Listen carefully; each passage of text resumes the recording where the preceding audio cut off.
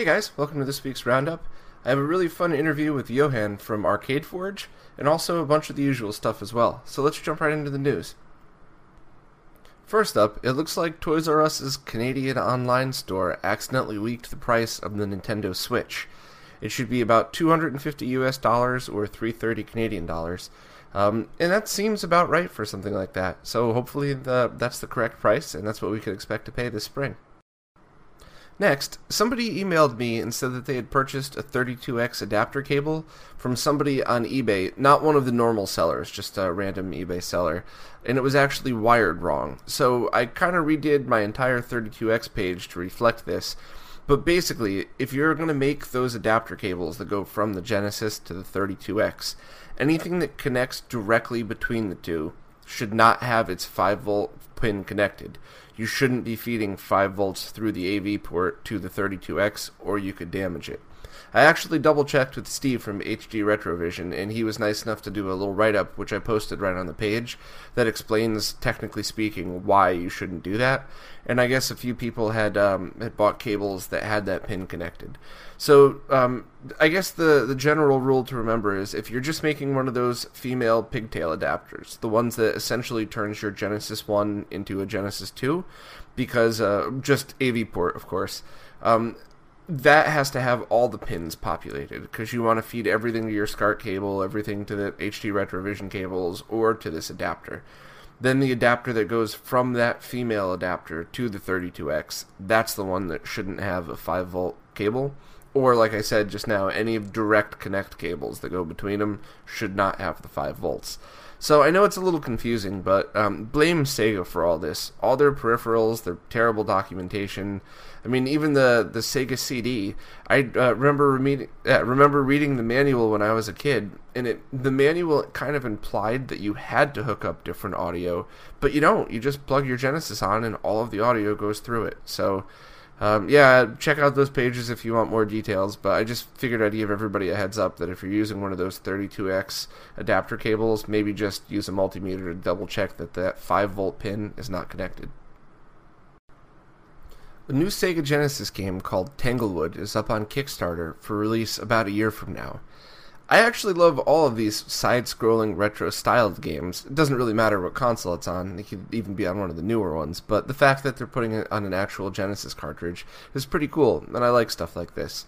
They're claiming for about a November or December release date of next year, so about a year from now, which is fine. I just, so many of these Kickstarters, triple and quadruple their target date. There's not much communication. I'd much rather have somebody say it's going to be 18 months, and then you get a monthly update on our progress, and you could cancel at any time. Because it's just, there's so many of these games that have been out for Kickstarter. Like that 90s Arcade Racer. It's now been a year since the last update on their Kickstarter page. 1 year. So, I want to back this, but I'm always just weary to do so, because I've backed so many and got nothing out of it. I posted on the forum the other day, and somebody was mad because I guess my post was a little snippy, but even a hardware thing that looked completed, it looked done, it looked like all they had to do was go to manufacturing, and was supposed to be released last May. I still don't have it, so, I don't know. Post your thoughts on that in the comments, but the game looks very cool. I hope it gets made, and I just wish there was a better way to go about some of these Kickstarter things, because I get my hopes up, and then I never get what I paid for.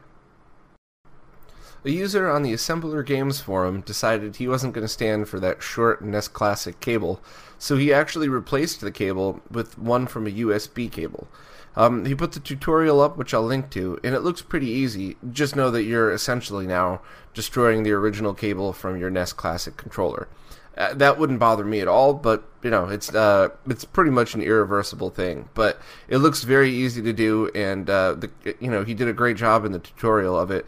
And now it's a normal-sized cable, and he said he didn't see any negative effects of it. So, cool tutorial, and if anybody is insisting on playing their NES Classic, then you should probably either get an extension cable or do something like this to it.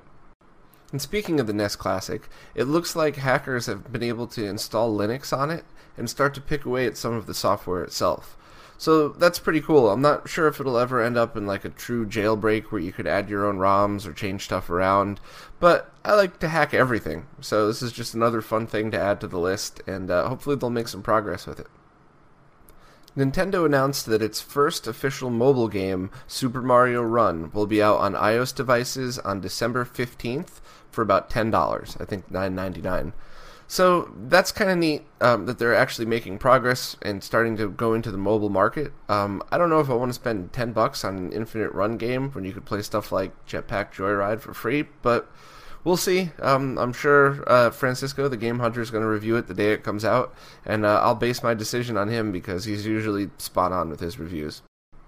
It looks like Firebrand X has made more progress reverse engineering the NES Classic color palette. And just a very quick explanation why this is important. When the Nintendo home console was released, it only outputted composite video, and its color palette was based on the composite video color patterns. Probably saying this wrong, but bear with me. The RGB chips generated color in the RGB spectrum, so the colors didn't match up. That's why the PlayChoice 10 games didn't really look the same, and that's why you have to have a custom color palette in order to make it look similar to how it did through composite video. Well, Firebrand X has been working on this for a long time, and what he calls his unsaturated color palette can be put on most devices, like your NES RGB, and I think the AVS has it, and hopefully the high-def NES will be able to have it as well. And you'll be able to put it on and kind of have it look more like a true Nintendo in composite than it would in RGB. So the NES Classic is obviously Nintendo's official take on this and how they wanted to go about taking those colors and putting them through the RGB spectrum. So that's why, to have this choice is pretty cool. And there's also somebody whose screen name is RGB Source who's working on his own version of this. And it actually seems kind of similar to what Firebrand X is doing, but I like that more people are jumping into this. Not to take away from Firebrand X's work, of course, but, the more eyes you have on something, the better chance of getting it even better. So lots of great work, and hopefully these color palettes will be available on all devices within a few months, but I'll keep everybody updated. So it looks like we might be one step closer to having a backlit Game Boy Color. Sort of. So the Game Boy Color screens themselves cannot be backlit. You can only put a front light on them, which, in my opinion, doesn't really look that great. It's better than nothing, I guess. But an alternative that Ben Ven Electronics has come up with is making an adapter board that allows you to use a Game Boy Advance backlit screen from the AGS 101 on the Game Boy Color.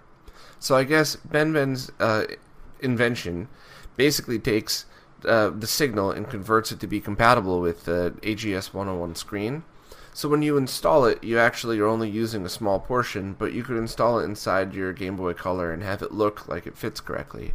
So I don't really like the fact that you have to cannibalize an AGS 101 to do it, but it certainly is a step in the right direction. Also, there's some strange effects with that screen that, it's not that it's bad, but you do get shimmering when you have vertical scrolling, so I'm wondering how that's going to be affected with Game Boy Color.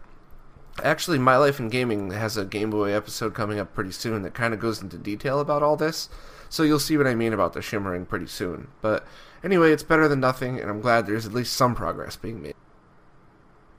Very soon, people will be able to participate in a live-action Zelda game called Defenders of the Triforce. So there's a company that does real escape games, and I believe it's called Scrap. So this is called Scrap Zelda. And basically, you get a bunch of people in a room together to try to solve a live-action puzzle thing, which makes sense that they would include Zelda in this because of all the awesome puzzles from the different levels in Zelda games. But I've actually never heard of anything like this before, so maybe if you guys in the comments, if you've done it before, you could post your thoughts, or maybe links to good YouTube videos that explain what it is. But I've never done anything like this before. I never did LARPing or any of that other stuff. I was too busy drinking beer and racing cars and playing heavy metal. But, I'm open to try absolutely anything. So this seems cool. I love Zelda, so I'll certainly sign up when it comes to New York. But definitely post your thoughts about it and let me know what it is, because, like I said, I've never really done anything like this before, and I'm really not sure what to expect other than what's in the description. Mike Moffat just posted a list of which capacitors to buy if you're doing a cap replacement on a Sony PVM, And Mike talked a lot about CRTs and PVMs and stuff when he was interviewed a couple months ago on this podcast. And I'm really glad he did this because it's basically just a link to DigiKey where you press a button and everything's already in the cart for you and you could just check out. And, I'm sure a lot of the experts, it's not that big a deal to the experts because, it saves you some time, but you would have known what to do anyway. But for guys like me that are not an expert, it's a little intimidating to try to figure out which cap is which. And it's really intimidating to go on DigiKey's website and see that you have about 1,000 choices for each capacitor. So, what's the features or the tolerances that are worth spending the extra money on? What are the exact sizes that you need? And I've done it before, not for PVMs, for much easier things. And it's just really time-consuming, and I always end up ordering too much because I'm afraid I'm going to get the wrong one. But it's just really awesome that he would post that in a thread. And now if anybody needs to add or edit or have any thoughts on it, you could just post right in the thread and get your experience on there too. So thanks again to Mike. And this is a big help for anybody that wants to try a cap replacement. But I got to say it again, and I always say it, do not open up a CRT monitor unless you really know what you're doing. Because if you don't know how to properly discharge it, you could probably die from touching it. So, I don't want to sound all dramatic and everything, but seriously, don't pop the back off of any CRT unless you really know what you're doing. So, good luck, and please don't die. It looks like there's been more progress on the Atari RGB mod for the old Atari computers and the Atari 5200. Somebody posted a video of it in action, and it looks great, and the install looks good too, so it looks like it'll be a pretty handy kit to have.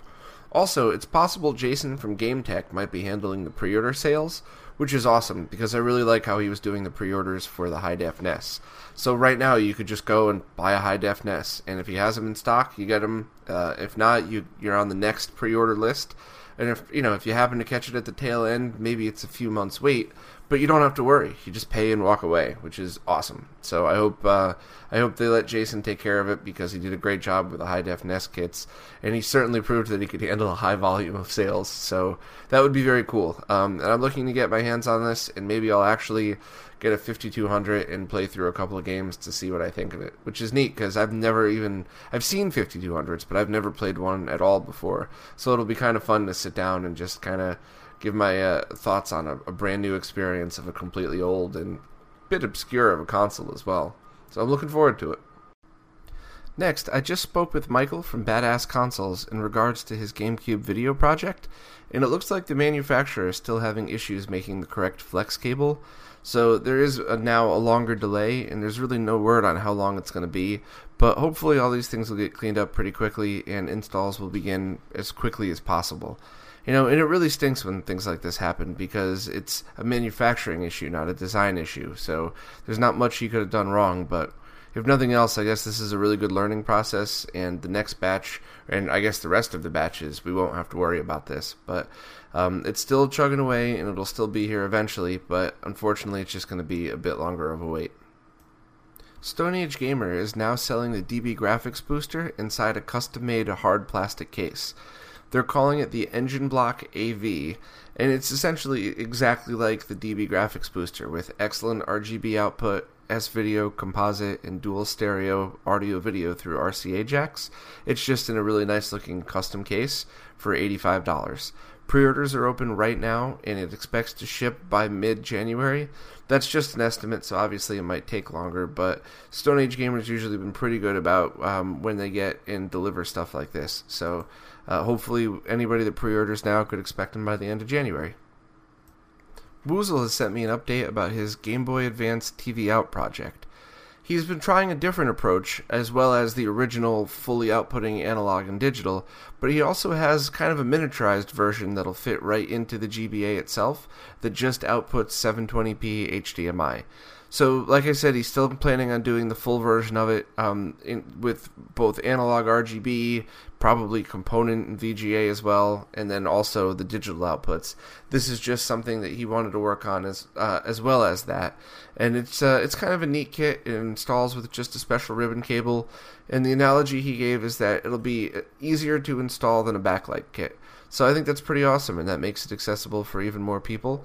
And anytime I have any more information on that, I'll definitely keep everybody posted, because that's a mod I'm definitely interested in.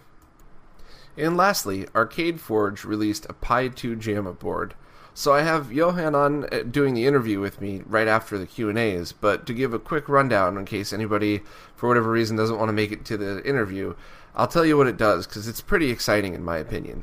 Basically, you buy a Raspberry Pi, and you buy this board, and you download their software package, and you just plug it in, and then plug this into a JAMA connector. And that's it. So all the work I did, I never finished the arcade section of the site, which now I'm kind of glad, because all the work I've done over the years on making custom computerized systems and, I even took Windows Embedded and built my own image for it on my own computer. And while it was great, it's never been as easy as just getting a Raspberry Pi, and it really looks the same, because I spent a lot of time with Groovy Main trying to make mine perfect. This looks great too. And it's just so much easier and so much cheaper in the long run. So it's a really awesome product. And if I still had my arcade machine, this is definitely how I would be using arcade games on it. So hopefully I'll be able to actually get one for review soon. And even if I just use an RGB monitor instead of a full arcade kit, I still want to do a little review on it, because it's just so cool that you could have such an easy thing and cut out so much time and effort. But stay tuned after the Q&A stuff for the interview with Jochen. I had a lot of fun, and hopefully he'll explain more details for anybody that wants it. Okay, on to the Q&As. First up, Too Quick Capri posted a response to last week's question about how do you take the Atari 5200 power adapter and separate it from the RF. And Too Quick Capri posted a link to a great guide on Atari Age that seems to be the perfect answer to the question. So thanks for posting. Next, Electron Ash posted in regards to my discussion with Matt about how do you know if your DVI to VGA cable will support audio. And I don't know what the heck was wrong with me during the interview, because I had completely forgotten that it's all digital. So as long as the DVI port itself outputs audio, so on your video card or on the OSSC, any adapter should work because it's just digital signal. And Ash posted a pretty detailed explanation of why it acts like that. So thanks, Ash. I'm sorry I totally slipped my mind. What a brain fart moment there. But yeah, so I'm actually going to be hopefully doing the audio mod to my OSSC soon, and I'll take pictures and kind of show how that works when I'm done. So thanks for posting that, and I'll try with my basic DVI to VGA cable. Next, we talked a lot last week about better ways to do pre-orders, and Nick from HD Retrovision pointed me to the site Celery, so like the vegetable celery. And the only downside I've found so far is it adds another 2% on top of the normal 3-ish% credit card processing. So that does kind of add a bit more of a cost. And I don't know, maybe I'll try to use it for something the next time I'm involved in a pre-order. But in my opinion, I mean, an extra 2% for that peace of mind is a lot less lost than if you had to refund everybody's money past the refund period, so you had to pay the PayPal fees.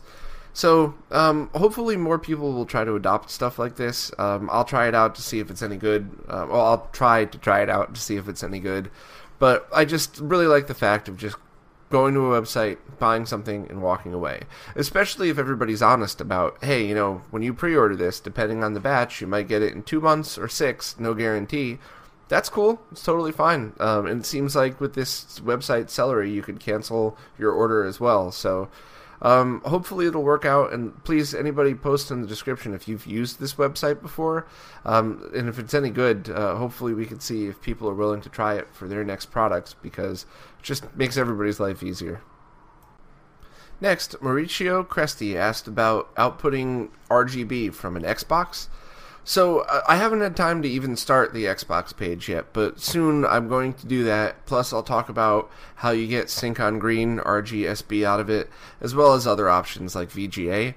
But just a basic rundown is there's no way to do any of that without a modification. So if you're using an original unmodded Xbox, just stick with Component. It does output pretty good Component videos, so you shouldn't have any issues with that.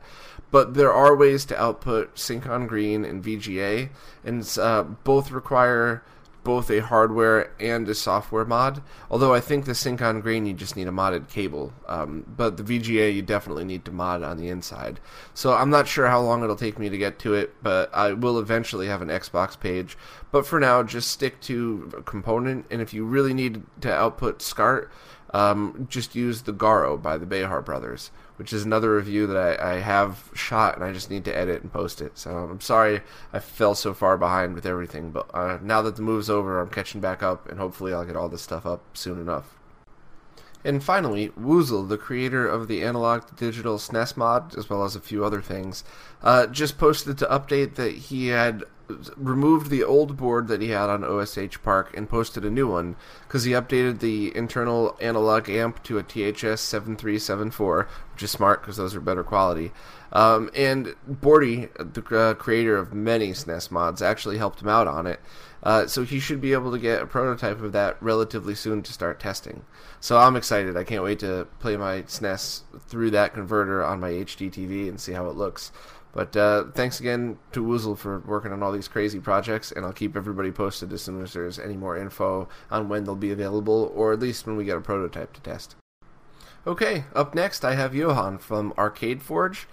I had a lot of fun in this interview because he gets just as excited about arcade stuff as I get about old consoles. So, we were just two dorks talking about awesome old retro stuff. It was a lot of fun, and he's got a ton of cool products on his website that are all obviously geared towards arcade things, but the latest one, the one that I talked about in the news, the Pi 2 Jamma, is pretty exciting. And he talked kind of a quick run through of a lot of the stuff that he has for sale. So, and he did it all kind of in short notice. I just emailed him out of the blue and was like, hey, gotta do an interview real quick. Your new product looks awesome. And he was great. He was a lot of fun. So hopefully you guys enjoyed as much as I did. And as always, any comments or criticism, fire away in the comments section of the video. And I appreciate everybody's feedback. So take care. I'll see you guys next time. Hey guys, I'm here with Jochen from ArcadeForge. How you doing, man? Fine. So thank you very much for doing the interview. I've been a fan of your products for a long time, and I've always meant to reach out to you, but ever since your latest product, that's what really made me do it. But I guess I'd like to start at the beginning. And so I guess the first thing I saw from you a long time ago was the scanline generator. Yes, this was the first bigger project, the SLG 3000. Mm-hmm. Yeah, it was very fun. It was very successful and was a lot of fun, and started as a community project in the Arcade Centrum. There was several people in the development, and yes, it's still running very good and was a lot of fun. Yeah. Now, was that the first product that you put on ArcadeForge? No, it started mainly with the Dual Strike, I think, and with some Plexi stuff, arcade sticks, and some stuff for modding for C64, Commodore 64, and so on. And I started, I don't know, 2003, 2004 with that stuff, no? and then moved to PCP development. And one of the first projects there was, and then the SLG 3000, and then some of the successors, the Zinc Strike, the UMSA, the SLG in the box, and all of that, and then the keyboard encoder, the key stripe, 1-player, 2-player, all of that. Now the Sync Strike is something is something that it's been very helpful for a lot of people. I bought one a few years ago, and I mean, it's just, especially, I think the number one use for people that don't really know, I don't want to say don't know what they're doing, but I guess aren't comfortable making their own cables, is that was the best solution for a lot of the capture cards, because you could just pop your SCART connector in it, and it outputs no problem. So is that just using the LM1881 based sync stripper circuit? Yes, it was very nice, and I've opened the interfaces. I've put there the SCART connector, I put there the DSOP5 with the VGR connector, and some Q terminals, so the whole design was very open. And I was surprised myself how the usage was of this project itself. Now, you mentioned now the video capture card. I never had this in mind. I wanted to make to open the GBS scaler, the upscaler, the Chinese GBS upscaler, and this was the best way. And I put there some interfaces to make it open. for the design, and I had enough place on the PCB, so it came this way. I originally bought mine because I had an NEC XM29 monitor that only accepts C-Sync. It won't accept composite video or Luma. So it was perfect. I just bought the Sync Strike and then one of those very cheap VGA to BNC cables, and that was a perfect solution. So it ended up saving a lot of money and working. So the PVM and so on, that was also good use case for the Sync Strike. No? Right. Yeah. So now, that GBS upscaler that you were talking about, that's not something that you guys designed. That's just something that you made products to go along with it, correct? Yeah, this was the GBS upscaler was from a Chinese gun-based company, and it worked because it was very cheap and it was a good base for working with. And so to have supplied some upscaler from 15 kilohertz to 31 kilohertz, it was very good. No? So it was very modular. It had several interfaces, so it was fun to work with. No? Of course, it has some downgrades in performance. It's not an XRGB, of course. No? Absolutely clear. Mm-hmm. But for the usage I had in mind was absolutely okay. Yeah. Well, so out of the, I have your website up here, and there's just a ton of really cool stuff that you guys sell. Is that all? Is that you? Is there a team of people? Is it mostly just you, or? I had in mind some kind of community library for the German arcade scene. So there was some sort when I'm coming up from the categories from top to down, the arcade bar tops. Yes, it was. I have there one designer who makes the designs for the artworks and such. Some arcade artworks are from me, but anyway, there was an wood professional who made the design with this plugs and this hole. So I'm trying to work as much as possible with professional suppliers here. The buttons. Some stuff from Chinese and from Japan, Sanwa and so on. SLG in a box was made by myself. The Supergun Max Strike, the deluxe version in enclosure and so on, was also from me. The gamepad, keyboard, encoders, R2, the key strike was made by me, and the software was made in from the same developer that developed the Dual Strike. And the Dual Strike was open source and worked with the Xbox Classic, the PS3, MAME keyboard encoder was also very good software, firmware. I had some help there. The multi-game, the SLG 3000 was a community project. The UMSA was a community project. The PE Jammer was developed first for me, and then the PE2 Jammer was again a community project, which is the most recent of my projects here. And so the Jammer adapter was made by myself, the arcade stick and so on also. So I had in mind that all the good ideas which fly around in the German scene or in the Europe scene, I'm trying to put in my shop to have a kind of steady access to that project. Most stuff I see, or the projects I see are online for a year or something, and then they disappear. And so this was the main motivation for ArcadeForge, to have a library of good stuff. Yeah, I mean, I was flipping through the page before I started the interview with you, and a ton of awesome arcade stuff. And it's great to have different places around the world for that, because shipping is pretty crazy. So to have some place in Europe that has so many different options for arcade parts is really just helpful for everybody. Yeah. And, I'm luckily in German, the postage costs are not so high, so shipping to the States is about €8 something, and this is for the smaller projects, and this is quite awesome. So yeah. We can work with two states and UK and France, and it's quite fun. And also to have these open-minded in this day, it's really fun to work with. Yeah. Well, the thing that caught my eye the other day that I was just really excited about was the Pi 2 Jamma. And I didn't realize you also have the, I guess it's just called the Pi Jamma as well. Could you explain the difference between the two and basically what they're used for? Because they look really awesome. Yeah, I have this first is this Pajama, and it was a try for, I don't know, 2 or 3 years. And there was, to this time when I developed this, not then a VGA connection, VGA connection for the Raspberry Pi. Mm-hmm. And so it was solution which worked, but you needed some adapters for the pictures, and you needed either a USB adapter for 2 players if you try to connect 2 players. And the GPIO pins was limited to 26 pins, so it was only possible to connect 1 player in a good manner.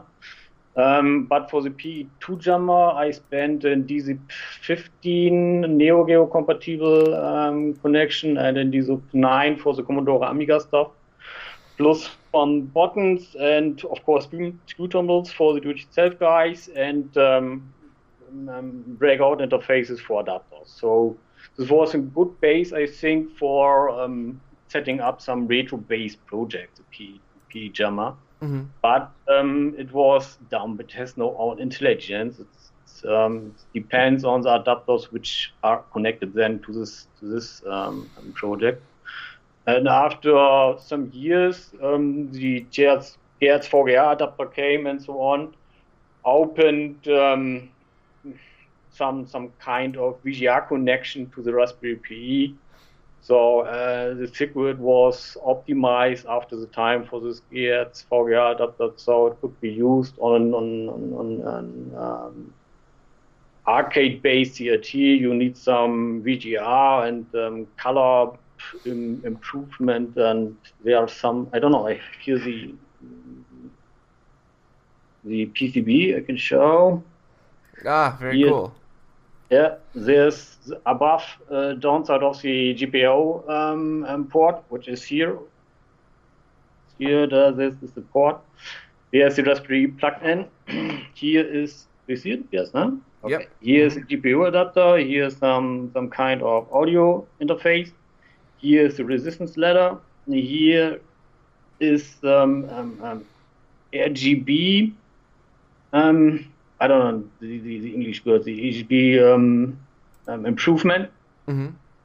And here on this side, there are 165 ICs who make a shifting for a 2-player Yammer with 6 buttons here. No? Here's the screen terminal for kick harness and so on. Right. Here's some kind of loudness and adaptation. And yeah, so quite nice project.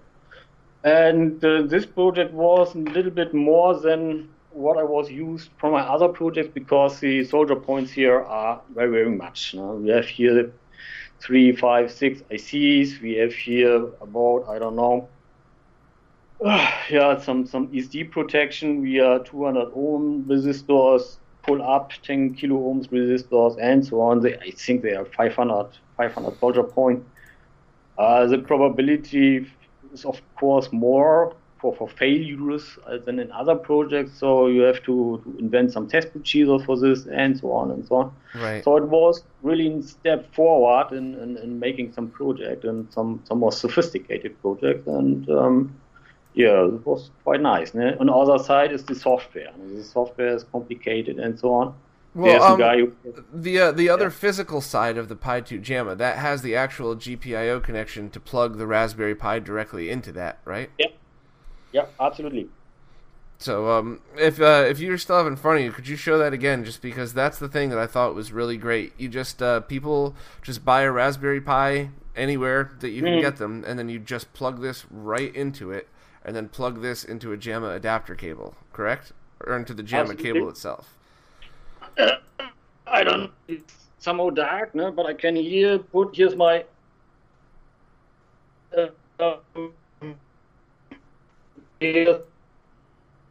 with a Raspberry Pi on the bottom side, and I put it to my cap here. You see it? Your signal's breaking up. There we go. Now I see it. Okay, alles klar. Then I can show it in action. I turn off my cap and turn it on. So the Raspberry Pi is booting.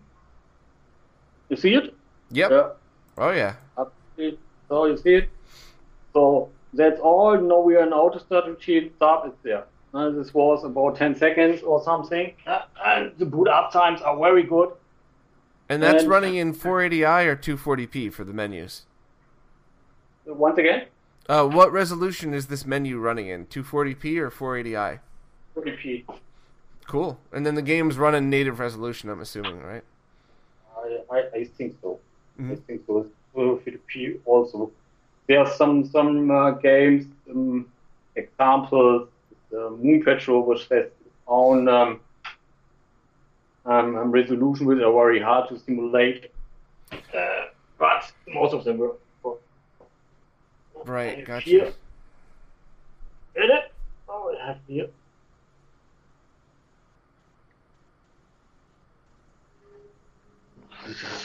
This is one of the caps which has an automatic routine for switching the monitor. Oh, so that's in the software, so it automatically rotates the monitor? It's possible to get it in the software, but currently not. No? This is only for caps which has not this feature. No? But this was pretty cool. Gotcha. I have a button and then I can put it and I can switch it then. No? Mm-hmm. But so, nice feature, no? If I understand you correctly from what you said before, if I had one of those arcade machines that had more than the standard buttons, the Pi 2 JAMA has inputs for the extra buttons, like a Mortal Kombat or a Street Fighter machine, correct? Absolutely. Yes, that's this breakout. And this breakout, the kick harness breakout, can connect up to 6 buttons each player. So it's no problem to play CPS2, Street Fighter or something. And yes, on the JAMA interface itself, there are 5 buttons, and the 6th button is available via screws, terminals, and just works. That's very cool.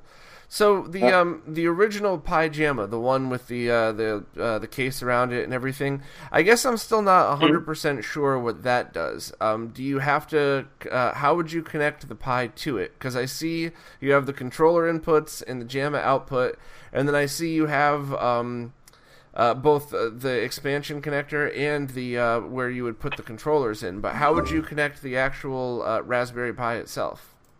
Ribbon cable. There's a ribbon cable which comes with the GPIO adapter, and we have the ribbon cable to the other side of the GPIO connector of the Raspberry Pi. You know. Gotcha. So could you use the same software image on both of these, or is is the Pi 2 JAMA designed specifically for it? The Pi JAMA is designed for having one-to-one wire. What this means, each button, each joystick direction is wired to one GPIO pin.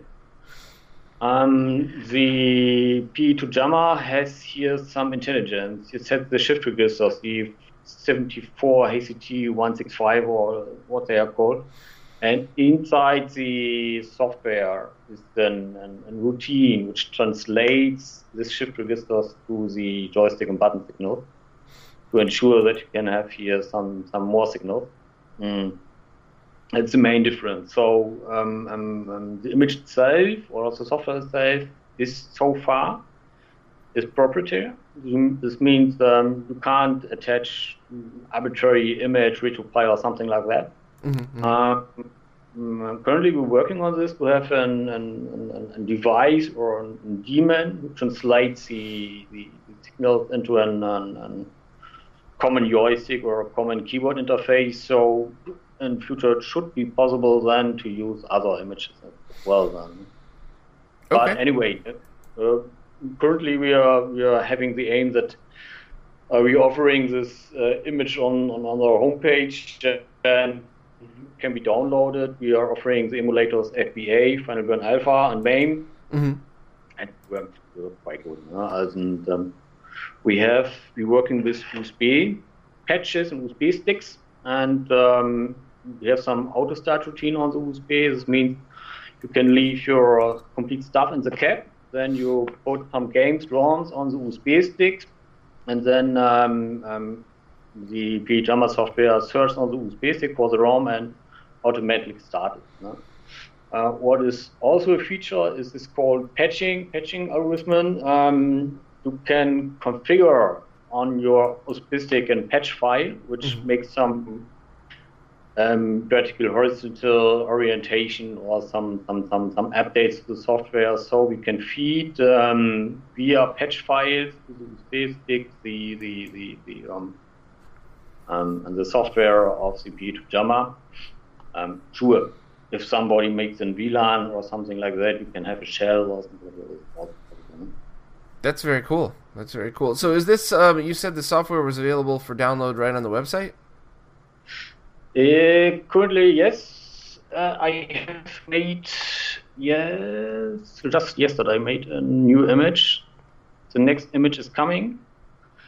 And yeah, the links with the Mega and Z after the pictures. Scroll down to the pictures. And then, it's in the Pi to JAMA page. Yeah, genau. Here's the Pi to JAMA page. Then you have the pictures, and then here is the image for download. Here's one patch file.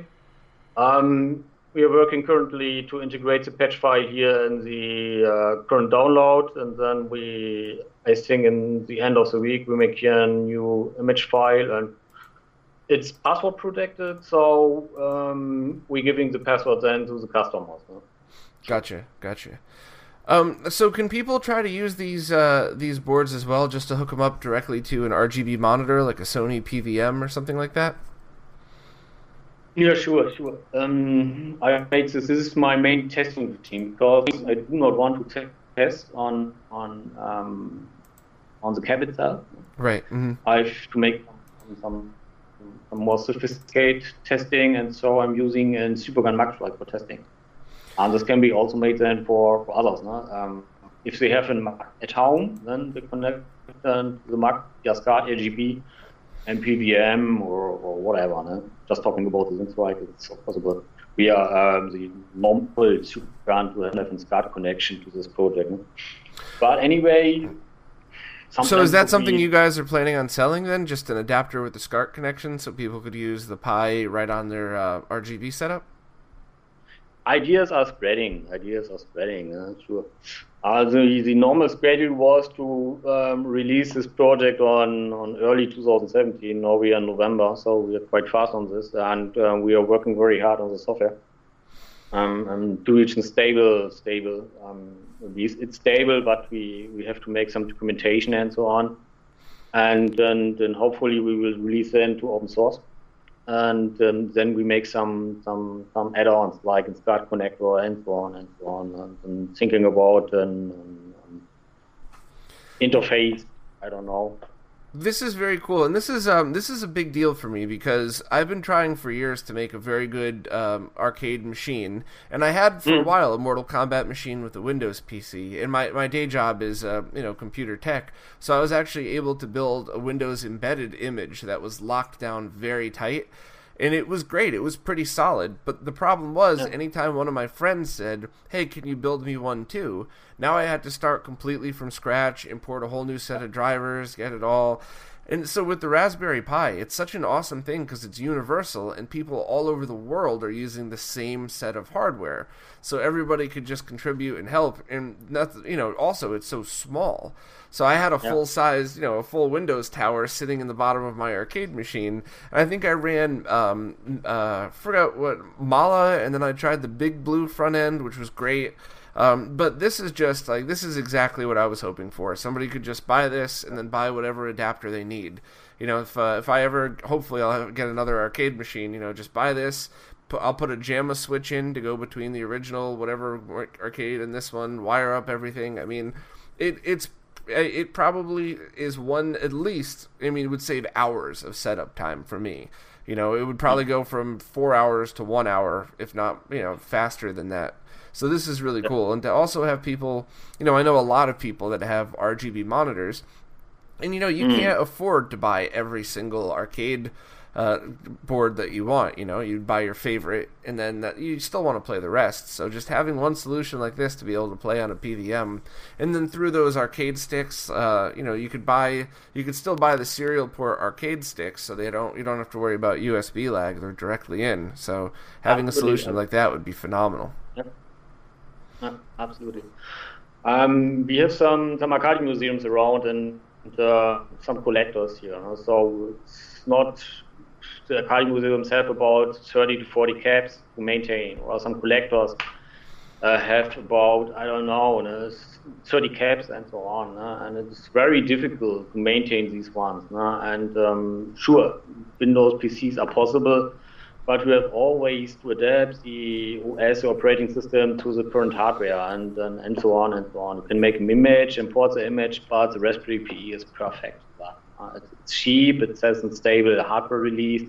You can use the images and so on and so on. Yep, it's open source, so it's totally legal to just post your image and share it with the community. So it's really cool. Yeah, absolutely. And currently, we have wire. This controls directly to the GPIOs to have very zero lag. No? Also, the game feeling with this PCB is absolutely close to the original arcade hardware. That's really announced here once again. And I'm normally collecting myself arcade PCB. I have 150 PCBs or something like that, and it's really close to it. And so now I'm keeping the arcade PCB in my cupboard and maintain them, and when I want to play, I can use that one. And as you see, for me, it's the booting time very important. When I want to play, I want to play. So I do not want to wait for a Windows PC to boot up 2 minutes, 3 minutes, or something like that.